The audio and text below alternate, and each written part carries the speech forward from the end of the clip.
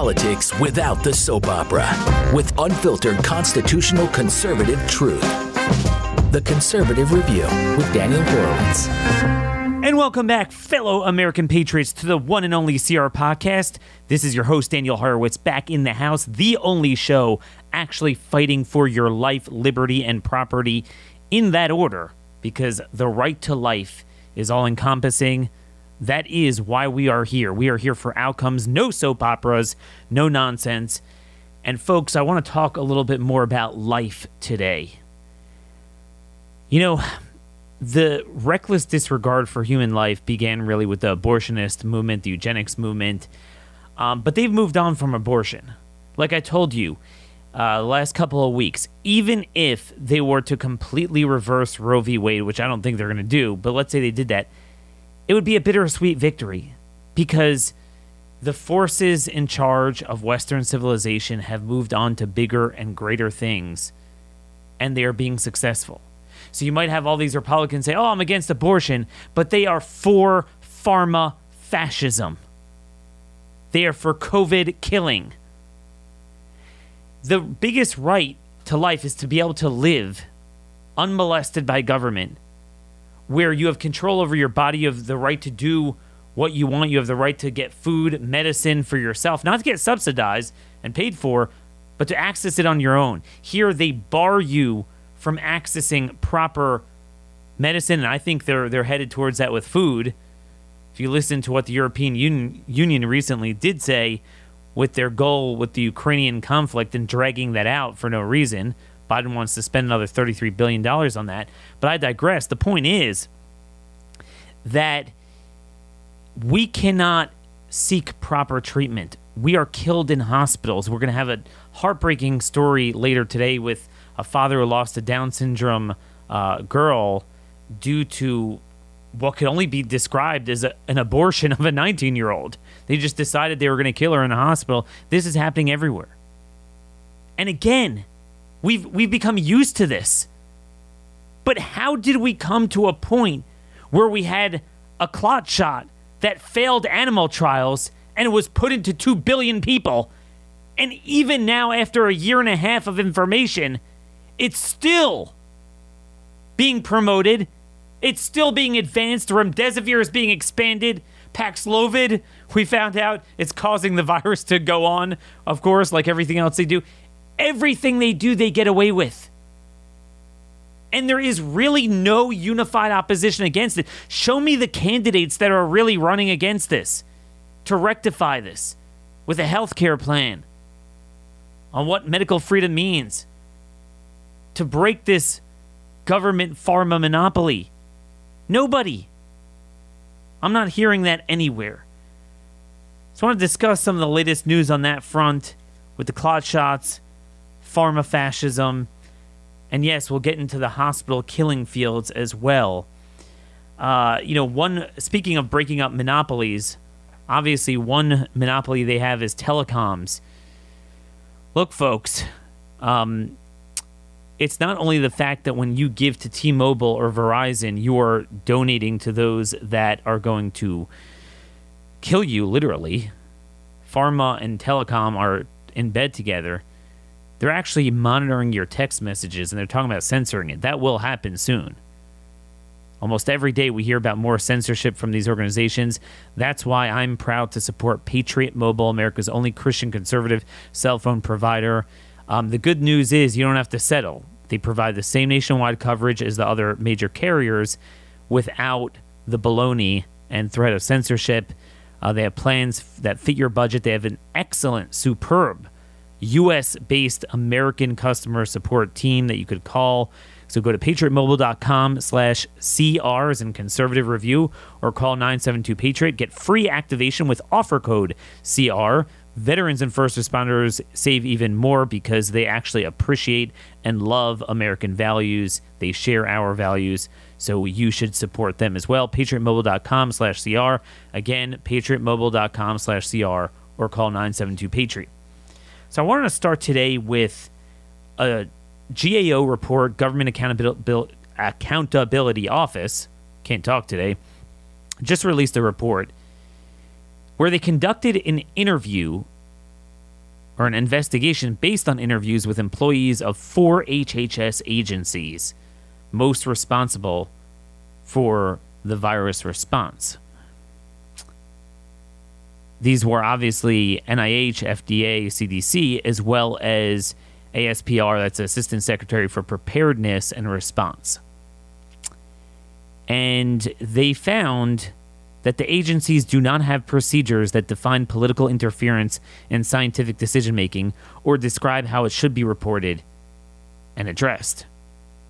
And indeed, in some private interviews that they did with some of the employees, as well as through an anonymous tip line they had, a hotline they set up,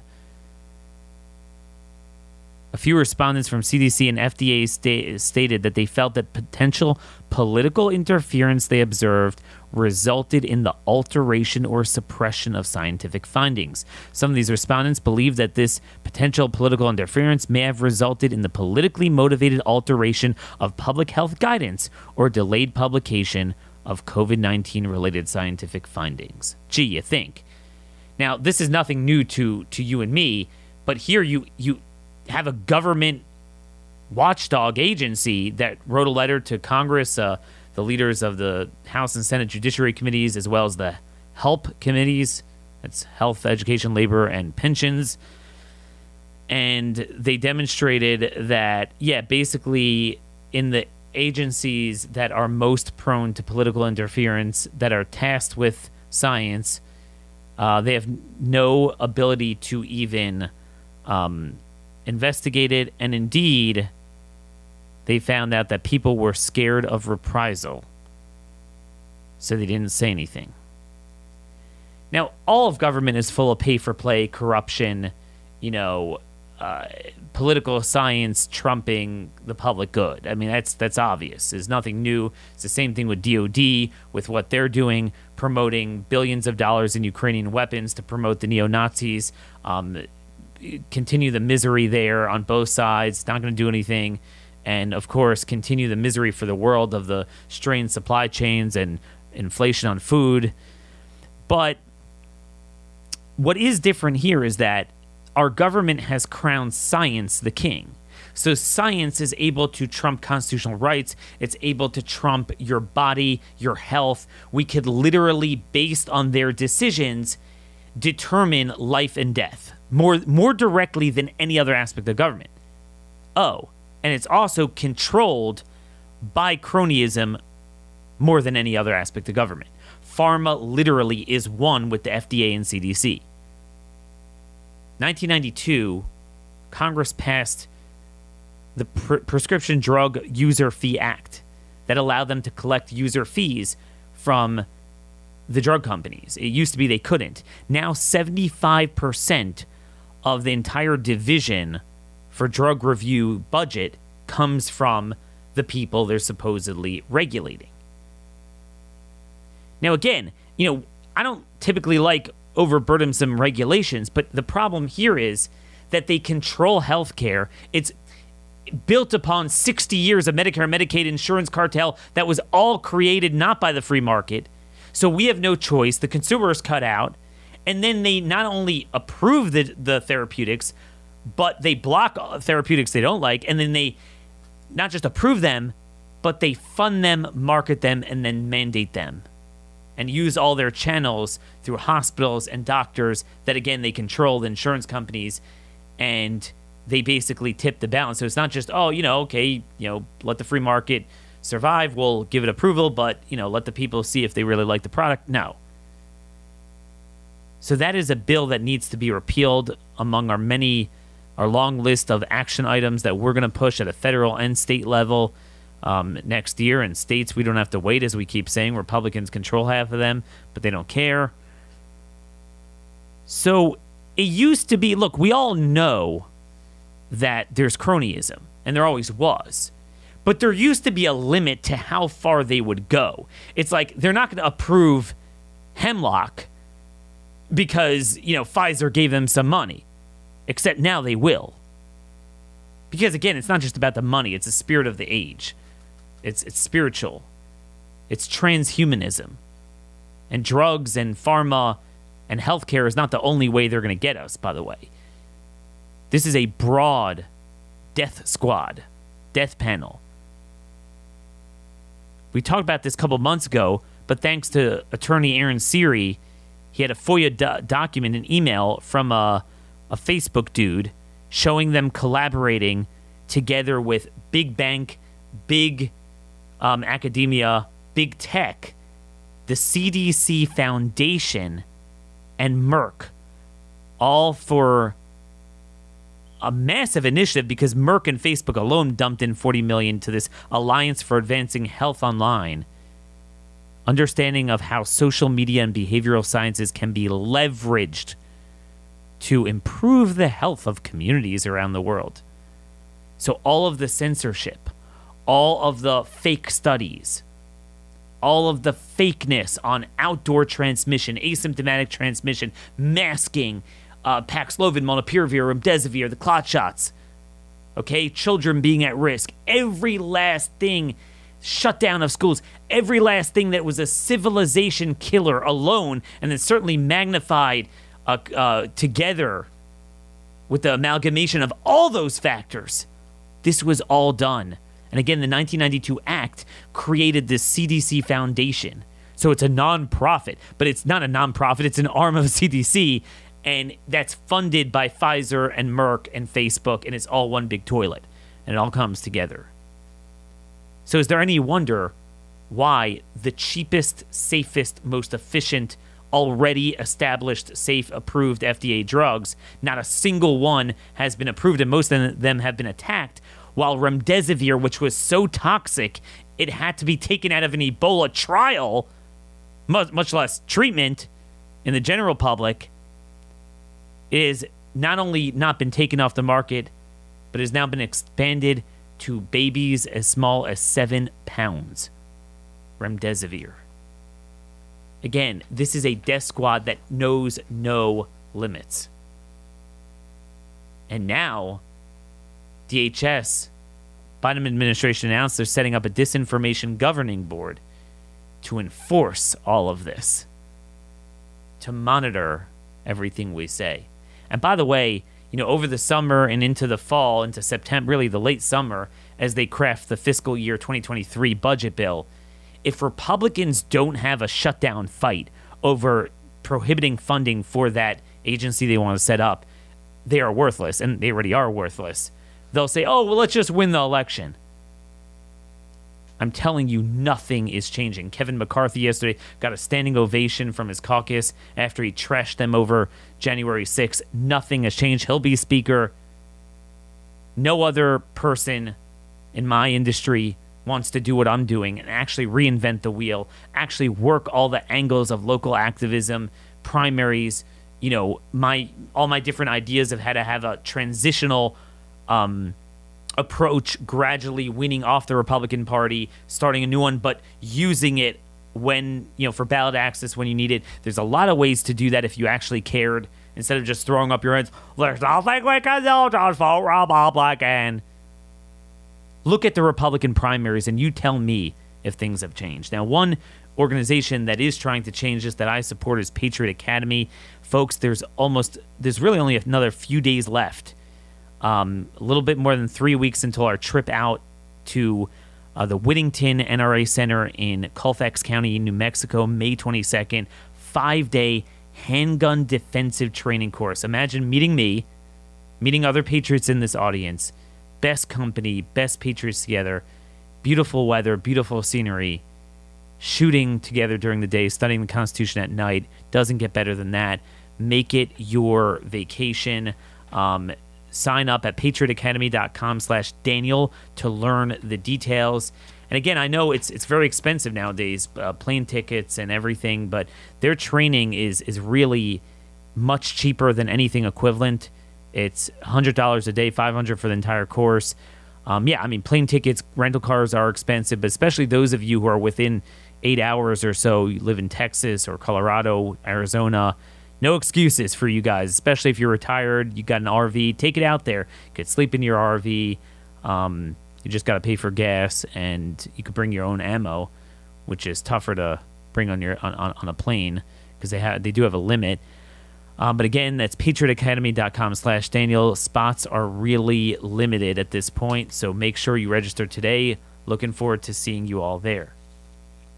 So, folks, this is going on everywhere. Facts don't matter. Deaths in Iceland jumped 30% in the first quarter of this year. So again, Iceland barely had any COVID deaths. Suddenly, like all those countries, they jumped with the mildest variant after everyone was boosted. And like everything, right around the time of the third dose is when their deaths took off. And yes, they did have more COVID deaths around January or so than relative to what they had before, but it only accounts for about a third of that excess. What are the other 2/3 from? And also, even that 1/3, again, why should they have their worst COVID death curve precisely after everyone has 3 shots, precisely with the least pathogenic variant that is the least thrombotic and attacks the lungs less than certainly Delta? That doesn't make any sense. But we saw this with New Zealand. We saw this with South Korea, Hong Kong, the Pacific Rim countries.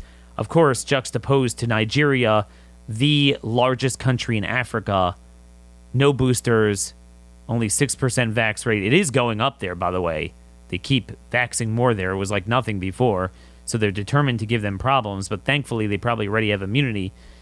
And they have no deaths there in a country of over 200 million people. This is from the Epoch Times. We've had him on, Dr. James Thorpe, a 42-year OBG specialist. What I've seen in the last 2 years is unprecedented. I've seen many, many complications in pregnant women and moms and fetuses and children, offspring, fetal death, miscarriages, death of a fetus inside the mom. What I've seen in the last 2 years is unprecedented. Again, this is the abortion issue of our time. And name me the Republicans speaking to this that are pushing for reparations, that are pushing to take the shots off the market, that are pushing the systemic reforms of the entire FDA-pharma relationship, an exemption from liability, and fostering more medical freedom up and down the system at a state level. This is the biggest liberty life issue imaginable. You can't move off of this. Moderna announced that they are now seeking authorization at the end of the week for babies and toddlers to get a shot. Mind you, a shot of a virus that hasn't existed in the form that the shot was created for, supposedly, for over a year. Or about a year. You know, the amazing thing is, even before you get into the serious injuries of Moderna, and Moderna is an insane dose, they're pushing 25 micrograms on babies. Pfizer's entire shot for adults is 30. 25 micrograms. But what's interesting is, if you go back to Moderna's trial, this is not for the babies. This is for like the 12 to 15-year-olds, I believe. They found 73% had fatigue, 62% had headache, 35% muscle ache, 35% chills, 29% vomiting, 25.7% fever. And arthralgia, I guess that's like joint pain, joint aches, the joints, 21.3%. School-age children. Folks, that's the upper bounds of what they would get from any form of COVID. and you're giving it to them up front, and then it doesn't prevent it either. You get it anyway and it has negative efficacy, and then as we talked about yesterday, it actually prevents you from ever achieving immunity. It does everything they do is a death shot. It's unbelievable. And again, those of you who have been with me from day one, this is a continuity of observations that jive with each other day after day after day. Then they all hone in on the same point. How we allow this is astounding. Now, I do want to get to our special guest to talk about this death trap concentration camp healthcare system. But I want to preface our guest with an unbelievable story. So we're living in a country where now government could do anything to their body. They could deny you basic care. They could block life-saving medications. They could put you on ventilators preemptively. They could force death shots that destroy your immune system at a minimum and then cause lethal maladies and death at a maximum into your body in order to get a kidney transplant. They could deny transplants. They could deny work, government jobs, government employees, military service, you name it. You have no freedom. Yet, at the same time, a federal judge in Illinois, Christina Nicholas Iglesias, I don't know where she crawled out of, ruled that this dude who calls himself a woman who's been in federal prison for 28 years, so I didn't see what the guy did. It had to have been pretty bad. She ruled in a landmark ruling. It wasn't just for the guy. It would apply to the entire Federal Bureau of Prisons that anyone is entitled to a qualified surgeon to perform castration. Think about this. So you can't force a hospital to do a kidney transplant, but you could force them to cut your balls off and pay for it too. This was... Where is this? Oh, I'm sorry. I got it wrong. Christina Nicole Iglesias was what this dude calls himself, thinking he's a woman. Nancy Rosenstengel, Chief Judge of the U.S. District for the Southern District of Illinois, appointed by Barack Hussein, she ruled that basically it's a constitutional right. It looks like you have a constitutional right to castration. What I'm trying to show you is it's not a double standard. As Christina Pashaw, DeSantis' press secretary, said, it's a hierarchy. It's fascism. This is all part of it. They could turn on and off that switch at ease. So you might think, wow, man, they're really at this trend that, like, look, government could make healthcare decisions for you, whatever you want. Nope. When they want you to have the decision, they could say that the person has the decision, even to force the government to provide them with mutilation. You can't recover from a society, a judiciary, a government that subscribes to this at a time when they're forcing death shots on you. They could force mutilation on you. You could demand mutilation of them. But you can't demand life-saving treatment. Sodom and Gomorrah has nothing on our country. So with this story, this federal court ruling fresh in your mind, again, if your blood is not boiling, it's clotting. And if it's not clotting, it's boiling. This is where we are. I want you to now transition that to what is going on in American hospitals. You have a right to castration, but you don't have the right to basic human care.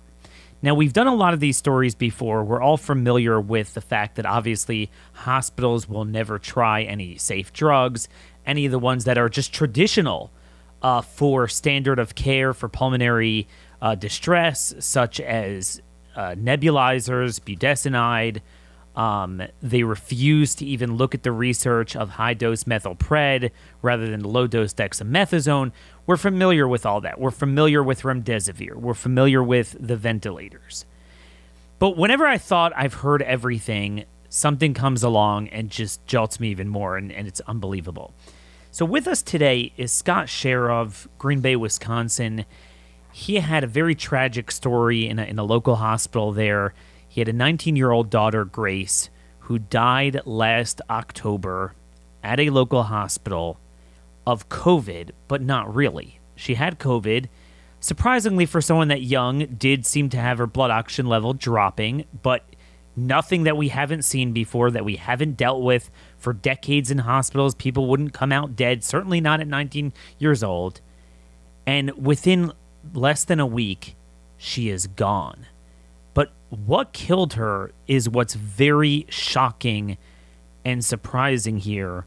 And it opens up an entirely new dynamic that we might have touched on before, but not so much. And it reverberates well beyond COVID.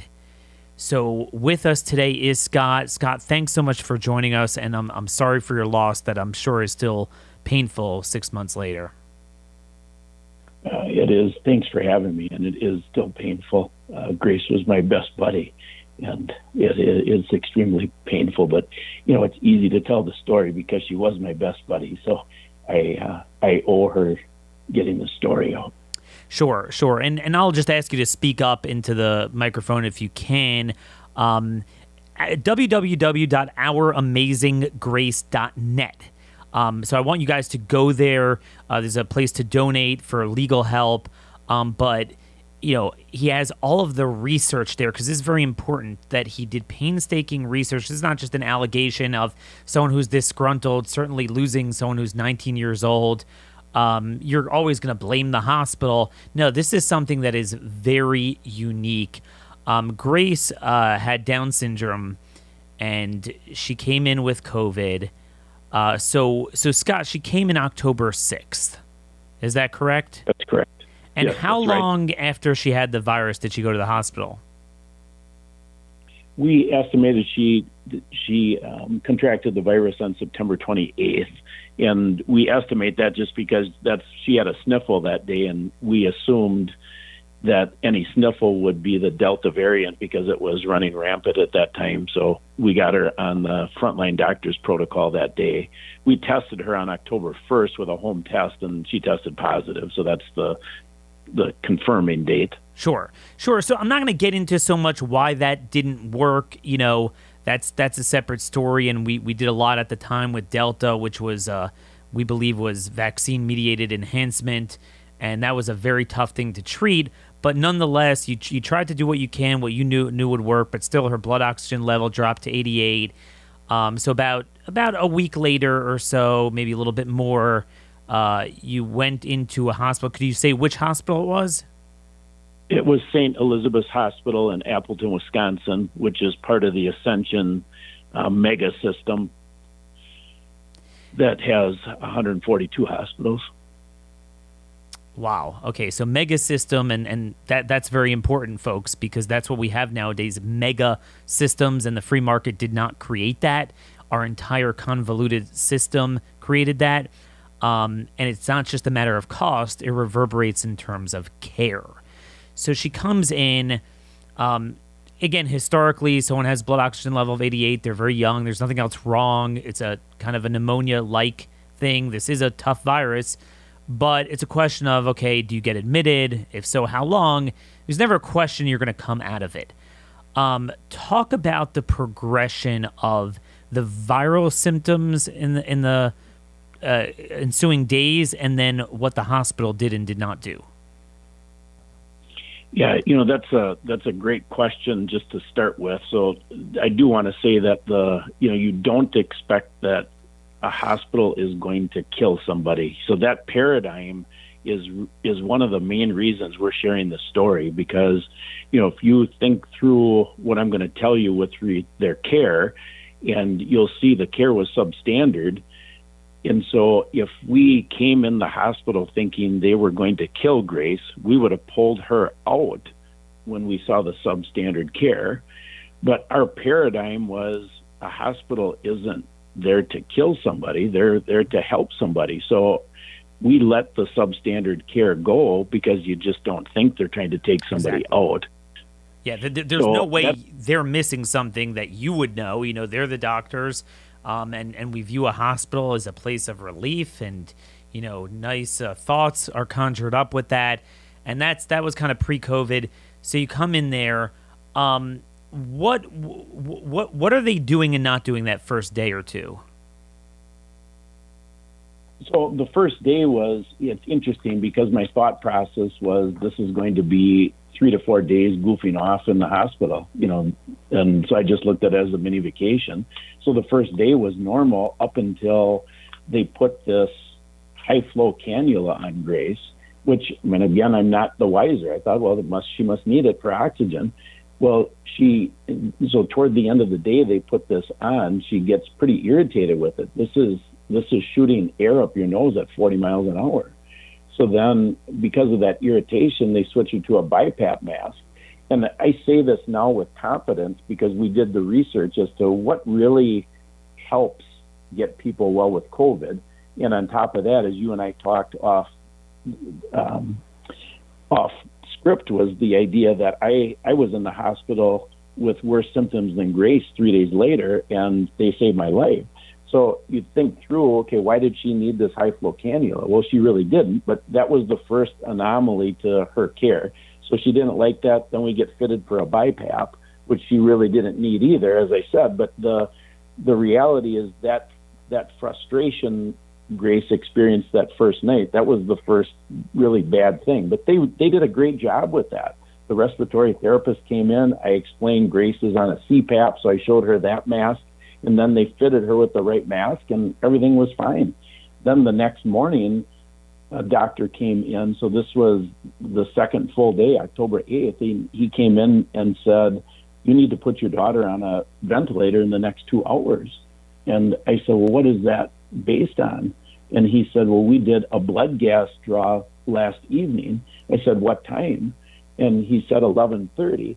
So remember what I just got done telling you with the high flow cannula and the BiPAP. That process of doing that, Grace got pretty frustrated, and her blood pressure was 235 over 135, and her heart rate was 150 beats per minute. So I shared that with the doctor. I said, I don't think that blood gas draw was accurate based on these facts. I'd like you to retake the numbers. And so they did a new blood gas, and Grace was fine. So, you know, what happened, another paradigm that I had at that time, you know, so my overall perspective was to challenge things because I'm not going to just blindly trust, but I had the ventilator paradigm at that moment, which was, I believe, unknowingly instituted by President Trump. When COVID first came out, you know, he said there's a ventilator shortage and we need to convert factories to make ventilators. So I just thought, well, okay, well, you know, I'm not going to put her on a ventilator, but I didn't have anything negative on it. So then I asked him, what's the prognosis? And he said only 20% of people walk out alive once they're on a ventilator. Of course, I found out. I want to back up for a minute, because so far this is a very common story that, you know, within a day they're already onto the ventilator, which again never makes any sense. That never happened before. You might think eventually someone will wind up on that, but you don't prejudge that. And like you said, they used a backhanded way. They said the blood pressure was the issue, but then it turned out she was more agitated. So that wasn't true. But what I want to say is, what was the prognosis? Meaning, typically you don't have a 19-year-old that you go from within a day, like, all right, so it's a pneumonia, you know, okay, people get that, to, yeah, you're going to go on a ventilator and it's 20% chance of survival. What was the diagnosis? What was was there ever a moment of, okay, here's what she's up against, here's what's going on, the lungs are clotting or whatever, here's what we plan to do about it? Well, yeah, the diagnosis was COVID pneumonia. But what, you know, you have, again, the perception they create. And, you know, if I say pneumonia to people, what picture do they have in their mind? They have a picture that your lungs have fluid in. Well, that's not what COVID pneumonia is. And, you know, so they create this picture, but the communication is so poor that you can't get your arms around it. So then you have this fear, well, she's got pneumonia. And But I mean, it's just a symptom that's treatable with COVID with steroids.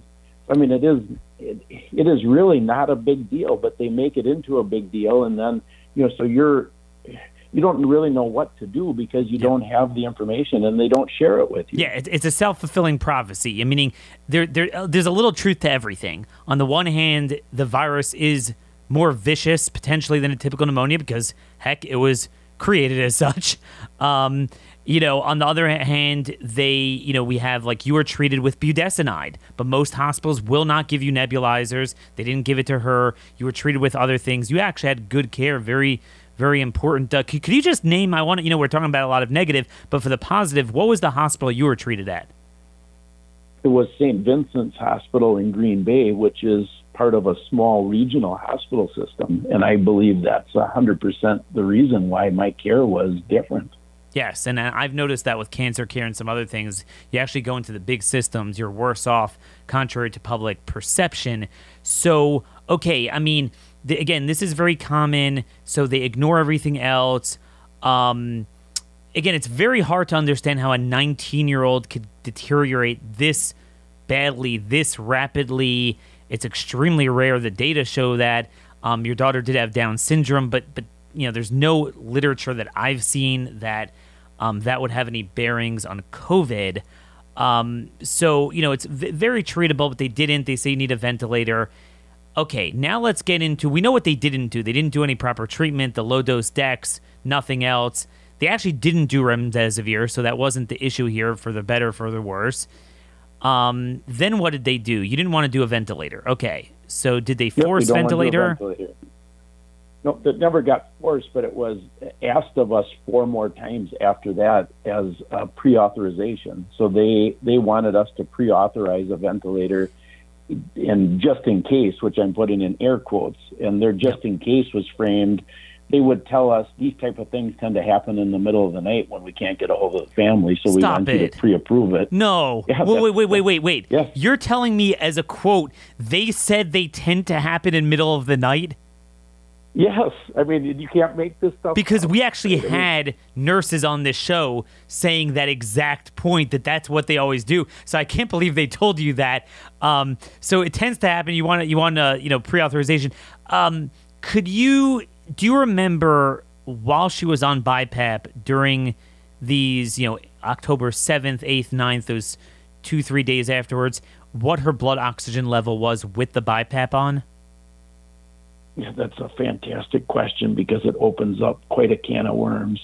I'm going to go through a story because the story answers your question way better than me just answering it. So on October 9th, this was a Saturday, Grace was pretty hungry. She rested most of the 8th.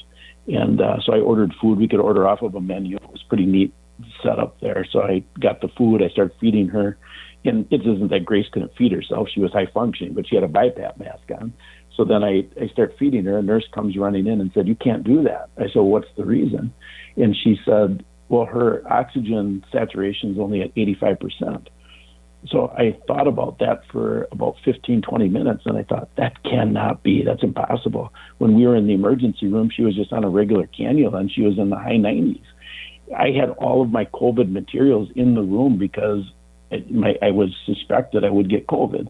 So I had my own oxygen meter, the finger meter. So I put it on Grace, and it read 95%. So I called the nurse back in. I said, "Is my oxygen meter accurate?" And she said, "Yes, it is." And I said, "Well, why is my $50 meter reading more accurately than your $50,000 meter?" And she said, "Because the leads get sweaty." And I said, "If you know that, why don't you proactively change out these leads or whatever you need to do every 3-4 hours or whatever it takes so you have an accurate reading? Because this is the primary statistic you're using to manage my daughter's care." And she snottily responded, "You should just be thankful you caught this." I got the bill from Medicaid. I requested the bill that the hospital sent to Medicaid after Grace died, found out that during the 7 days Grace was in there, they only changed out those leads 3 times in spite of my challenge, and the cost that they billed was only $78 a lead. So she was sitting fine on BiPAP, but they were using fake numbers to try to get her on a ventilator. And then also, it's a vicious cycle. The more you don't treat, the more you don't, deal with the pulmonary inflammation, and the more you risk it going down. But also, the more you don't eat, the more you don't get better. And then they say you can't eat because they don't even want to take it off for a minute to, oh my gosh. This is, again, I've heard all of this before. This is crazy. So this kind of the ventilator thing. But we're running out of time a little bit. I want to get to the heart of what makes your case possibly unique, but maybe not, that our audience hasn't heard yet. Yeah, so I'm going to burn through the last day, and just this is, you really got to listen hard and just strap yourself in, because this is a big deal. So at 8 o'clock in the morning on Grace's last day, which was October 13th, the doctor called Cindy and I at home. I had been kicked out by an armed guard on October 10th, so my daughter Jessica is now in the room. At 8 o'clock, he called us asking for our decision on this fourth request for a pre-authorization for a ventilator. We said no. He said, well, Grace had such a good day yesterday, we should put a feeding tube in. We foolishly approved that. She needed a feeding tube because they weren't feeding her, as referenced in my. So we agreed to this. At 8:30, my daughter Jessica said there's a 14-year ICU nurse on Grace's case that day. She says to the nurse, I'm going to take a shower. She says, you can't. You got to go home. When I was in the room with Grace, they insisted I not leave, so I showered right in the room. So Jessica runs home. She's back inside of an hour.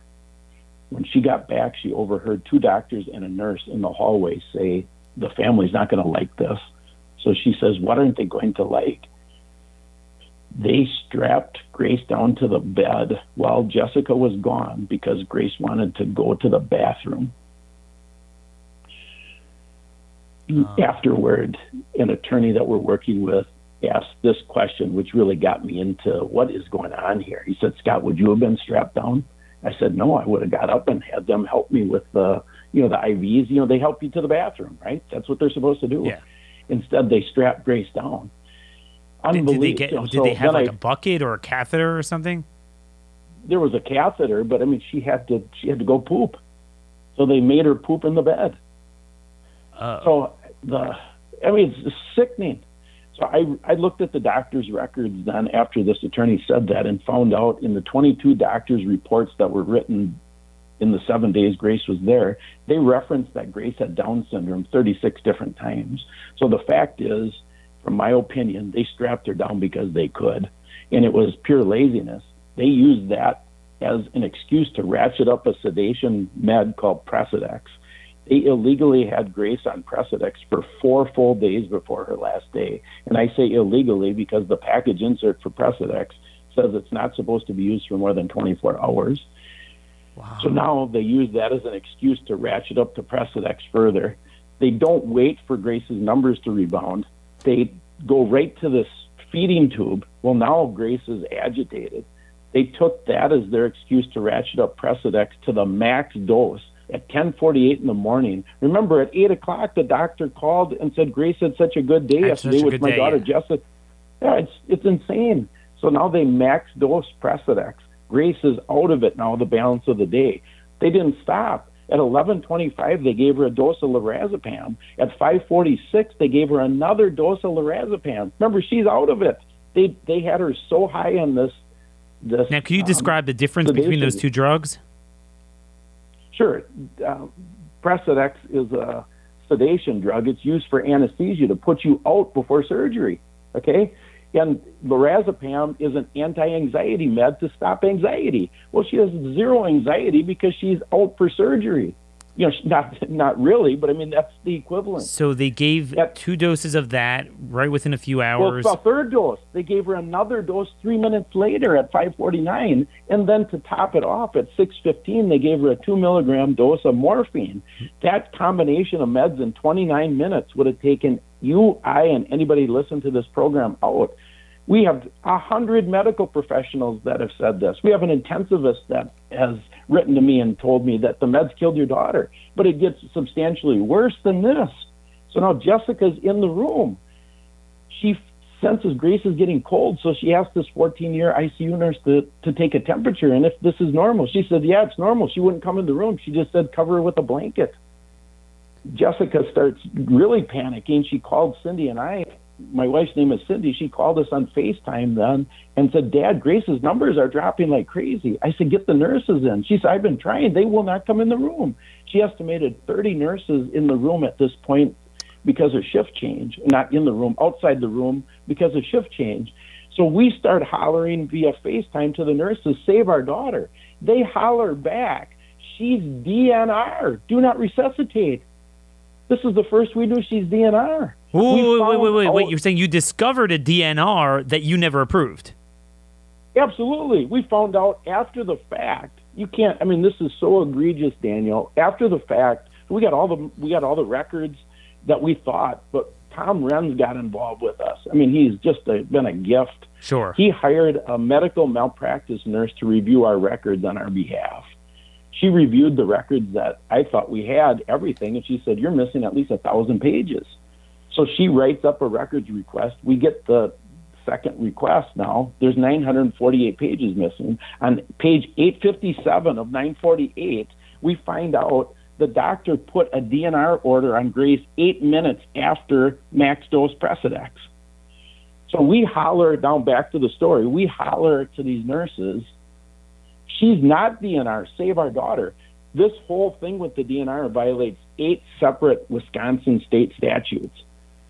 They would not come in the room. We watched Grace die at 7:27. And if it couldn't get any worse than that. So 7 minutes later, we watched her die. So now I take my wife to the hospital to help Jessica clean Grace up. I had to stay in the truck because I had COVID. They do that. Our pastor meets us there. The funeral director, the pastors, they're all done. The pastor's walking Cindy out in a wheelchair, and the nurse has Grace's belongings on a cart and leans down and says to my wife, me and several of the other nurses don't think Grace should have died today. That's what clued us in to start researching. No kidding. Well, then Jessica tells us the final nail. Yeah, you can't make this up either. She says, Dad, there was an armed guard posted outside the room. And, so I say posted with confidence, too, because what Jessica did after Grace died is she crawled in bed with her and just laid with her until my wife got there. And she said that armed guard stood outside the nurse's window and watched her the whole time. What in the world? I mean, you put the confluence of events, conflation of events together, and it paints a picture. They always wanted her on a ventilator. They kicked you out. They didn't do anything to help her. They blocked proper feeding. Then they never would go in. So it's a self-fulfilling prophecy. You go downhill. And then they gave her anti-anxiety, and then something and a sedation and morphine. Describe just what you've seen medically from the FDA black box warning in terms of usage of those drugs together. We have this posted, the morphine package insert is posted on Grace's website. The black box warning says specifically to not combine those meds because they cause death. And it also, right outside the black box warning, but still on the first page of the package insert, it says you're supposed to have the reversal drug bedside and monitor the patient. Once they administered morphine, a nurse did not step foot in that room until after Grace died. Until after she died. And I want people to understand vividly, and I know this is painful, not just for you, but for a lot of people are shaking their heads now because I've been getting a lot of emails over the past year. The reason why this is interesting is because this is a 19-year-old. So 19-year-old, very healthy. The fact that she has Down syndrome has no bearings on the lungs, the heart, the organs. I mean, right? I mean, her organs were fine. Like any other 19-year-old. So it's not like where it's murky sometimes, like, oh, maybe you did die of COVID or whatever. In this case, she was doing fine, stable on BiPAP. Maybe she did have a bad case of COVID. It would have taken a while to wean off of that, but you weren't going to head towards death. Gives this stuff, and we all know the sedation and anti-anxiety and morphine, the opioids, all of those contribute to lowering your slowing your breathing at a time when you need help with that. It's literally like pouring fire on fire when you need water. It's the worst thing you can do. It also destroys your immune system. So it's the exact opposite of what you would do. The sedation and morphine, it's a big thing, right? Because everyone knows you're not in pain. right? You don't need to be sedated. It's not the type. And opioids, like you come in with a kidney stone or a broken bent bone or something, acute pain. COVID's not acute pain, right? I mean, a lot of people have said what's very confounding about COVID is often your blood oxygen would go down, you're very sick, but you often wouldn't even notice it. It's not so much pain. That's not what it is. It's not a candidate for sedation and opioids. It's just bizarre, but they've been doing this everywhere. You'd have someone who is just like, dude, they're nowhere near dying, and then by the end of the day, they're dead. This really connects a lot of the dots. Sadly, what I think has happened with thousands of people. Is that correct? I think that's 100% correct. And, at the beginning, I thought it had to do with money. When I say at the beginning, I mean at the beginning of my research. I have about 500 hours of research in this, and so I thought it had to do with money. And the specifics in Grace's case is because we wouldn't approve a ventilator, they were only making $1,680 a day. And at that day that she died, these statistics were all available online. The hospital was at 100% capacity, and so was the emergency room. And so I thought first it's about money. So they have higher paying patients. Grace is, the lowest paying person. Let's take her out. And that got expanded quite a bit when I read Dr. Elizabeth Velit's work about attenuated care, ration care, and that has led to genocide. And, so what is really going on? I think that it's pretty clear that they want to take out the disabled and the elderly, and I have a whole bunch of evidence on the website to prove it. But one of the things that is maybe the most direct piece of evidence is I sent complaints against the doctor and the hospital to the regulatory departments at the state of Wisconsin. Both did investigations, and if you spent any time on the website, you'll see my research is over the top. I sent all my research to them. They did investigations and said both the hospital and the doctor did nothing wrong. Yeah, so of course. Process. What is that telling you? That's telling you the hospitals are owned by the government, not legally, but literally. And so the government can't convict themselves. So they give them a free pass when this stuff happens. How can you not take this serious? Yeah, so you believe the fact that she had Down syndrome played a role in that she was marked from day one? I've become convinced of that. It sounds conspiracy-like, but when you start putting facts together, conspiracies become truth. And I have enough facts now that I believe that's the case. And one of the newest ones happened this last week.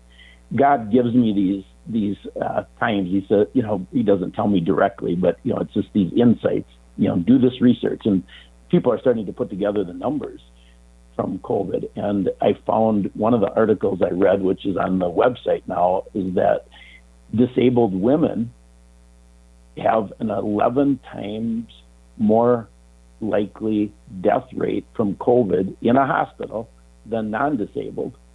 And of course, the mainstream press will say, well, that's because they had some other condition that made them more likely to die, but that's not the case.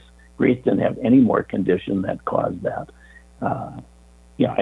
I think that it's part of a whole, if you know how this fits with Agenda 21, and genocide is simply becomes one of the many tools that they can use to reduce the population. And I've become, I got educated on this. This is stuff you would have known decades ago, but I just was a naive citizen. I didn't trust the government, but I learned all this through the research of my daughter's death, and all of a sudden I'm uncovering this stuff, and you can't believe it. It's like, oh my gosh, she didn't have a chance.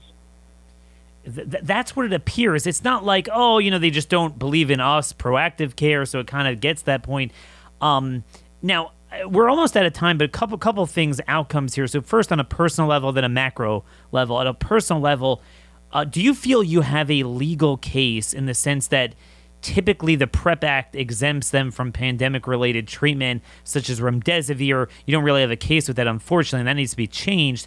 But In this case, it appears that they violated FDA black box warnings in terms of contraindications. Are you pursuing a legal cause of action with that? We have not hired an attorney yet. I would say in that regard, I believe that door is going to open up. And when I say that, I'm talking about God opening up the door. There's so many things happening in the legal front right now that I believe the door, we're right there. Because we got an overabundance of evidence, not just in reviewing the records, but myself and my daughter Jessica were in the room and we took contemporaneous notes. So our evidence is over the top. So so Grace's case might be used as a test case. There's no money in these cases. That's why it becomes a thing where nobody wants to take it on. But if Grace's case is used as a test case to stop this, that would be agreeable to us. We've already said we're not going to take any money. So I don't care about the money. In the end, I'd like one thing to happen, just personally, which is I'd like Grace's death certificate changed to the truth. More importantly, I really like the attitudes of the people who have done this. The specific doctor and nurse, if they would repent, fantastic. I mean, that's the best justice you could ever have, because they're looking at spending eternity in hell, and I wouldn't wish that on my worst enemy. And that's the thing. I mean, repentance begins with first acknowledging your sin and then apologizing for it. And we spoke about that a little bit yesterday with this resolution from a Colorado representative in the legislature there for the state to apologize for the denial of care, for locking people down, for all the mistakes. And this is something I think we need to push, because that's the first step to make them admit it. They don't think they did anything wrong. They failed to learn from any of this. And again, clearly, I think the fact that you're going to give sedatives and opioids and anxieties where it's not appropriate is not limited to COVID. And I've seen that with a family member with cancer as well, in a context that clearly was not appropriate. And again, it was more of an Ivy League hospital, and she got transferred to a more lower class hospital, as you would say, but it was higher class treatment. So we're kind of seeing that divide, and this is something we need to definitely work on. We're pretty much out of time. Do you have any parting words just from a policy end, what you hope to accomplish policy-wise, either federal or state, to change in light of what you've discovered from your daughter's maltreatment? Yeah, that's a fantastic question. I don't see this as a policy issue, and the reason is because you cannot contract morality. So even if the policy changes, the liberals have control of the ground game. So I don't see a policy change doing any good whatsoever. It has to be a heart change. And so if we pursue a legal case, it's not going to be for a policy change. It's to just stop this. Yes. And it's because it is an emergency. I'm looking at, I'll do 5 podcasts a day because this is urgent. People are dying.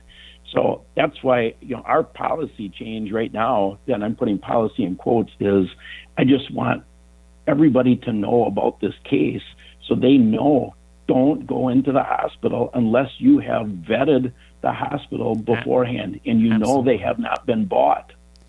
Well, I thanks so much for sharing your story. Again, I wish we had a little bit more time, and maybe we'll follow up on this case, but people could find out more at ouramazinggrace.net. It's all there. It will make your blood boil. May God give comfort to you and your family, and, we'll all be reunited in the next world, which will hopefully come soon. But we also, for this world, do need to see justice, and for my end, I am going to seek that justice at the political level, legal level. But you're right. Ultimately, it's a moral issue. It's not just even the money. There's a spirit of evil that has descended on the medical profession in particular. And I think self-separation is really the only thing we can do now. You're right. We're not going to change them until we change their hearts. But, we need to create our own parallel economy. And in that is a parallel medical system.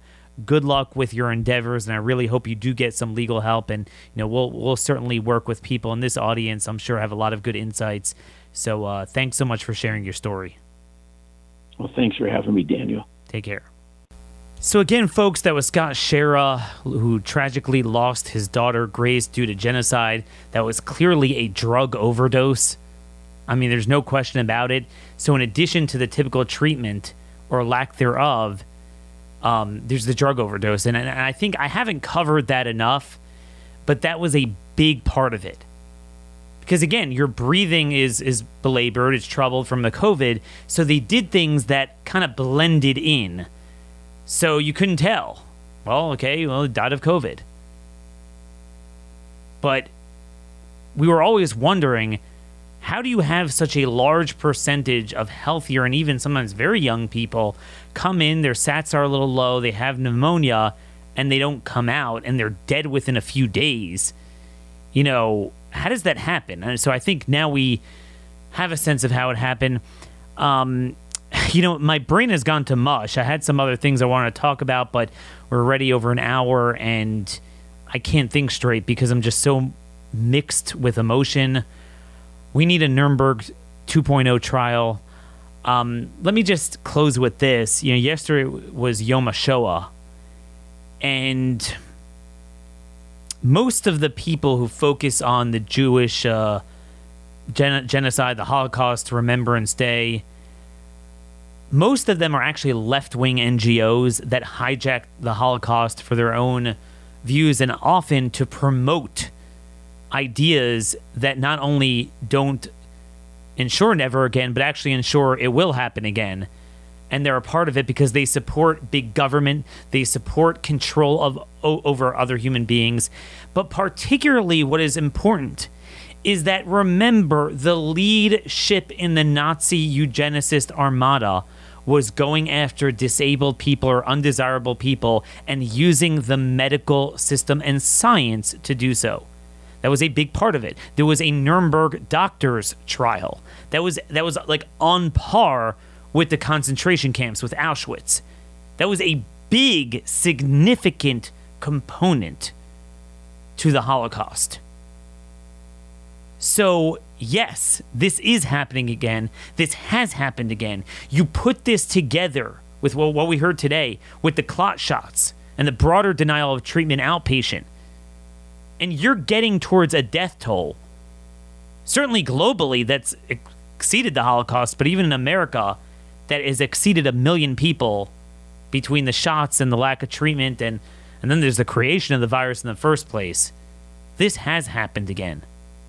What are we going to do? And if you have a candidate running for office not speaking to this, just remember that guy is worthless. Again, we'll have a little bit more on the political side. Tomorrow we'll have on the Speaker of the Tennessee Legislature. We're going to talk about how to replicate some of the successes they had and take it even further than they've done. But folks, stay focused, stay informed, and stay safe.